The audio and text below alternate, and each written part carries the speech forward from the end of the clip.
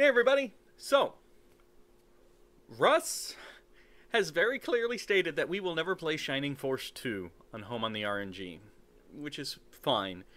In fact, after playing Final Fantasy Tactics, I don't know how many strategic RPGs I can still fit into Home on the RNG, because Russ hates them.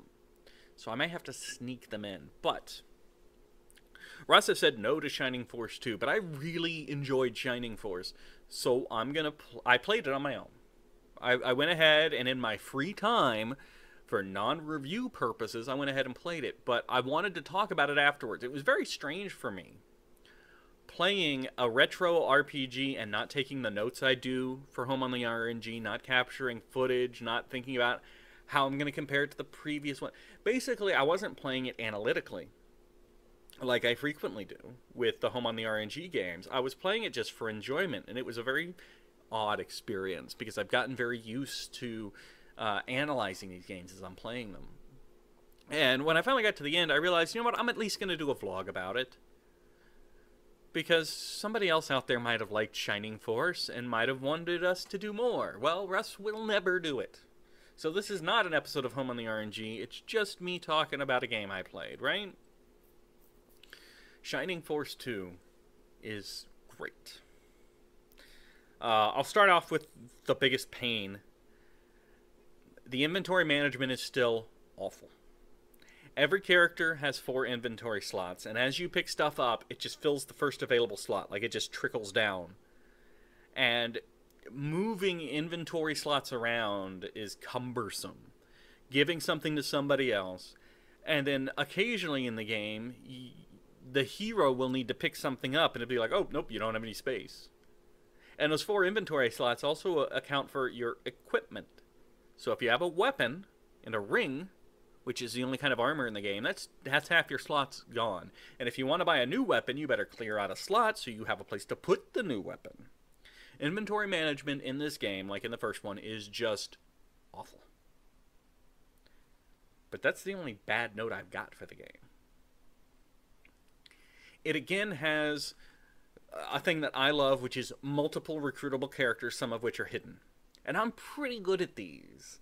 I played Suikoden, which also features this, and when my first playthrough of Suikoden 1 and 2, I only missed one character in each game. Because I love recruiting characters. And in Shining Force and Shining Force 2, I also missed some. Although I think I only missed one in Shining Force 2. So it has hidden recruitable characters. It has a pretty large party. One thing that bothered Russ a lot about the first game was the randomness of the leveling up, and how leveling up oftentimes would result in him getting 1 speed per character. That is not the case in Shining Force 2. Level ups always grant you more than 1 attribute. Leveling up in Shining Force 2 is great. You definitely, immediately you see your health bar grow.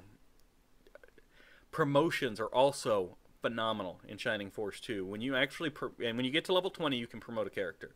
When you promote that character, their stats change a lot. One of the things I really like about Shining Force 2 is it has hidden promotions. Hidden throughout the world are special items. If you get the right special item, you can promote your characters not just to the regular next class, but to a super class. For example, there's the monk class. If you find one of the 2 vigor balls hidden in the world, you can turn a priest, which is just, a healing character, into a master monk. A master monk has a lot more MP for healing, a lot more HP, and deals significant damage as a fighter. All of a sudden, all you have to do is there's 2 of them, and you can turn 2 priests into 2 very effective fighters and effective healers, which is cool. You can turn your centaurs into flying Pegasus Knights, if you can find the Pegasus wing. Now, all of the hidden classes also have a recruitable character somewhere in the game that has that class, but it was my experience that, for the most part, it was better to just advance the ones that you've had the longest, rather than grab these Johnny-come-latelys. I'll also say this. I didn't cheat in this game. I cheated a bit in Shining Force 1. In about half of the games in Home on the RNG, I've used cheat codes just to hurry up the progression of the game, because JRPGs take a really long time to play. And we've got a lot of them to review, and I have a job, and I have a life, and I have other projects I want to work on. So, I play for a while without cheats, then I turn on cheats to kind of speed through the rest of the story and the mechanics. But no cheat codes for Shining Force 2. They recently came out with a Sega collection on the PS4. It's just a collection of old school Sega games. I highly recommend it. It's got some Phantasy Stars on there. It's got some Shining Forces on there. There was one for the PS3, but this one has extra features. It has a save and restore state. It has a fast forward and a rewind button. It is super cool. I highly recommend going to check it out. Probably the best way to play Shining Force 2 now. I'd pick it even over an emulator, really. The story is very good. I liked the story a lot. One of the things that I find most interesting is that the wicked character who accidentally kicks off the plot, joins your team fairly early. He's a thief. And apparently, if you can get him to level 20, he becomes a super powerful ninja. I could never get him to level 20. He started lagging too far behind the rest of the party, and I abandoned him. Another thing that's in the game. There are hidden items called mithril throughout the world. I think there might be 15 of them. Near the end of the game, there is a dwarven blacksmith who can take this mithril to forge weapons for each of your party members. But it's randomized, what he'll produce. Like, for the hero, there's something like 5 different swords. Obviously, progressively better swords. So, what he makes for you is randomized from that list. So I may have spent an hour save and restoring, getting the best weapons for everybody. That may have happened. But I found that a neat mechanic, because it tells me there are people who played this and, got the best weapon right away and didn't know that it was randomized, or got the worst special weapon is still pretty decent. Got the worst special weapon and went, well, that's what I get. And I like that. I like when a game has hidden depths. Even getting to the blacksmith is a hidden location. You have to use an item that you may not even notice that you can pick up from like a third of the way through the game. Now, near the end of the game, you use that item in a special spot on the map that doesn't really draw that much attention to itself, and you can go in. There's also a special hidden battle that I never went back and finished. I should have. I just now thought about that.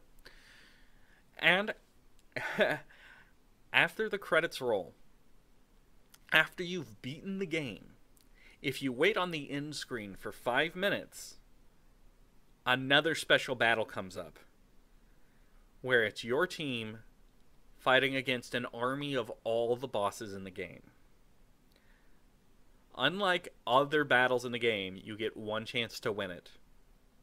That's it. If you lose, you don't just get teleported to a priest, heal up, and try again. It's just game over. And in order to get back to it, you have to reload your last saved game, beat the game again. And beating the game is no easy feat. That end boss took me a couple tries to finally figure out what was going to work. And one thing I like about Shining Force, as opposed to like Fire Emblem, in Fire Emblem, if you lose a party member, you pretty much want to restart that battle, because Fire Emblem does permanent death. And I'm not saying that's a bad thing. It's just a different thing. It's a different style of play from Shining Force, where once you accept party member's gonna die, you can really truck through, because after every battle, you can go to a priest and revive any party member that died for a cost, but the cost was never a problem for me. You make so much money killing enemies. The only problem would be if your hero dies, because then if your hero dies at any point in the battle, you're kicked back to a priest and lose half your money. But the hero also has a spell to just teleport out of the battle entirely. Even at the end boss, you just cast this spell, and it takes you back to a priest with no loss of money, and you can heal up, prepare, and go again. So money was never a problem for me in the game. Um, and that was kind of how I moved forward, right? Because characters earn experience from doing their thing, dealing damage or healing.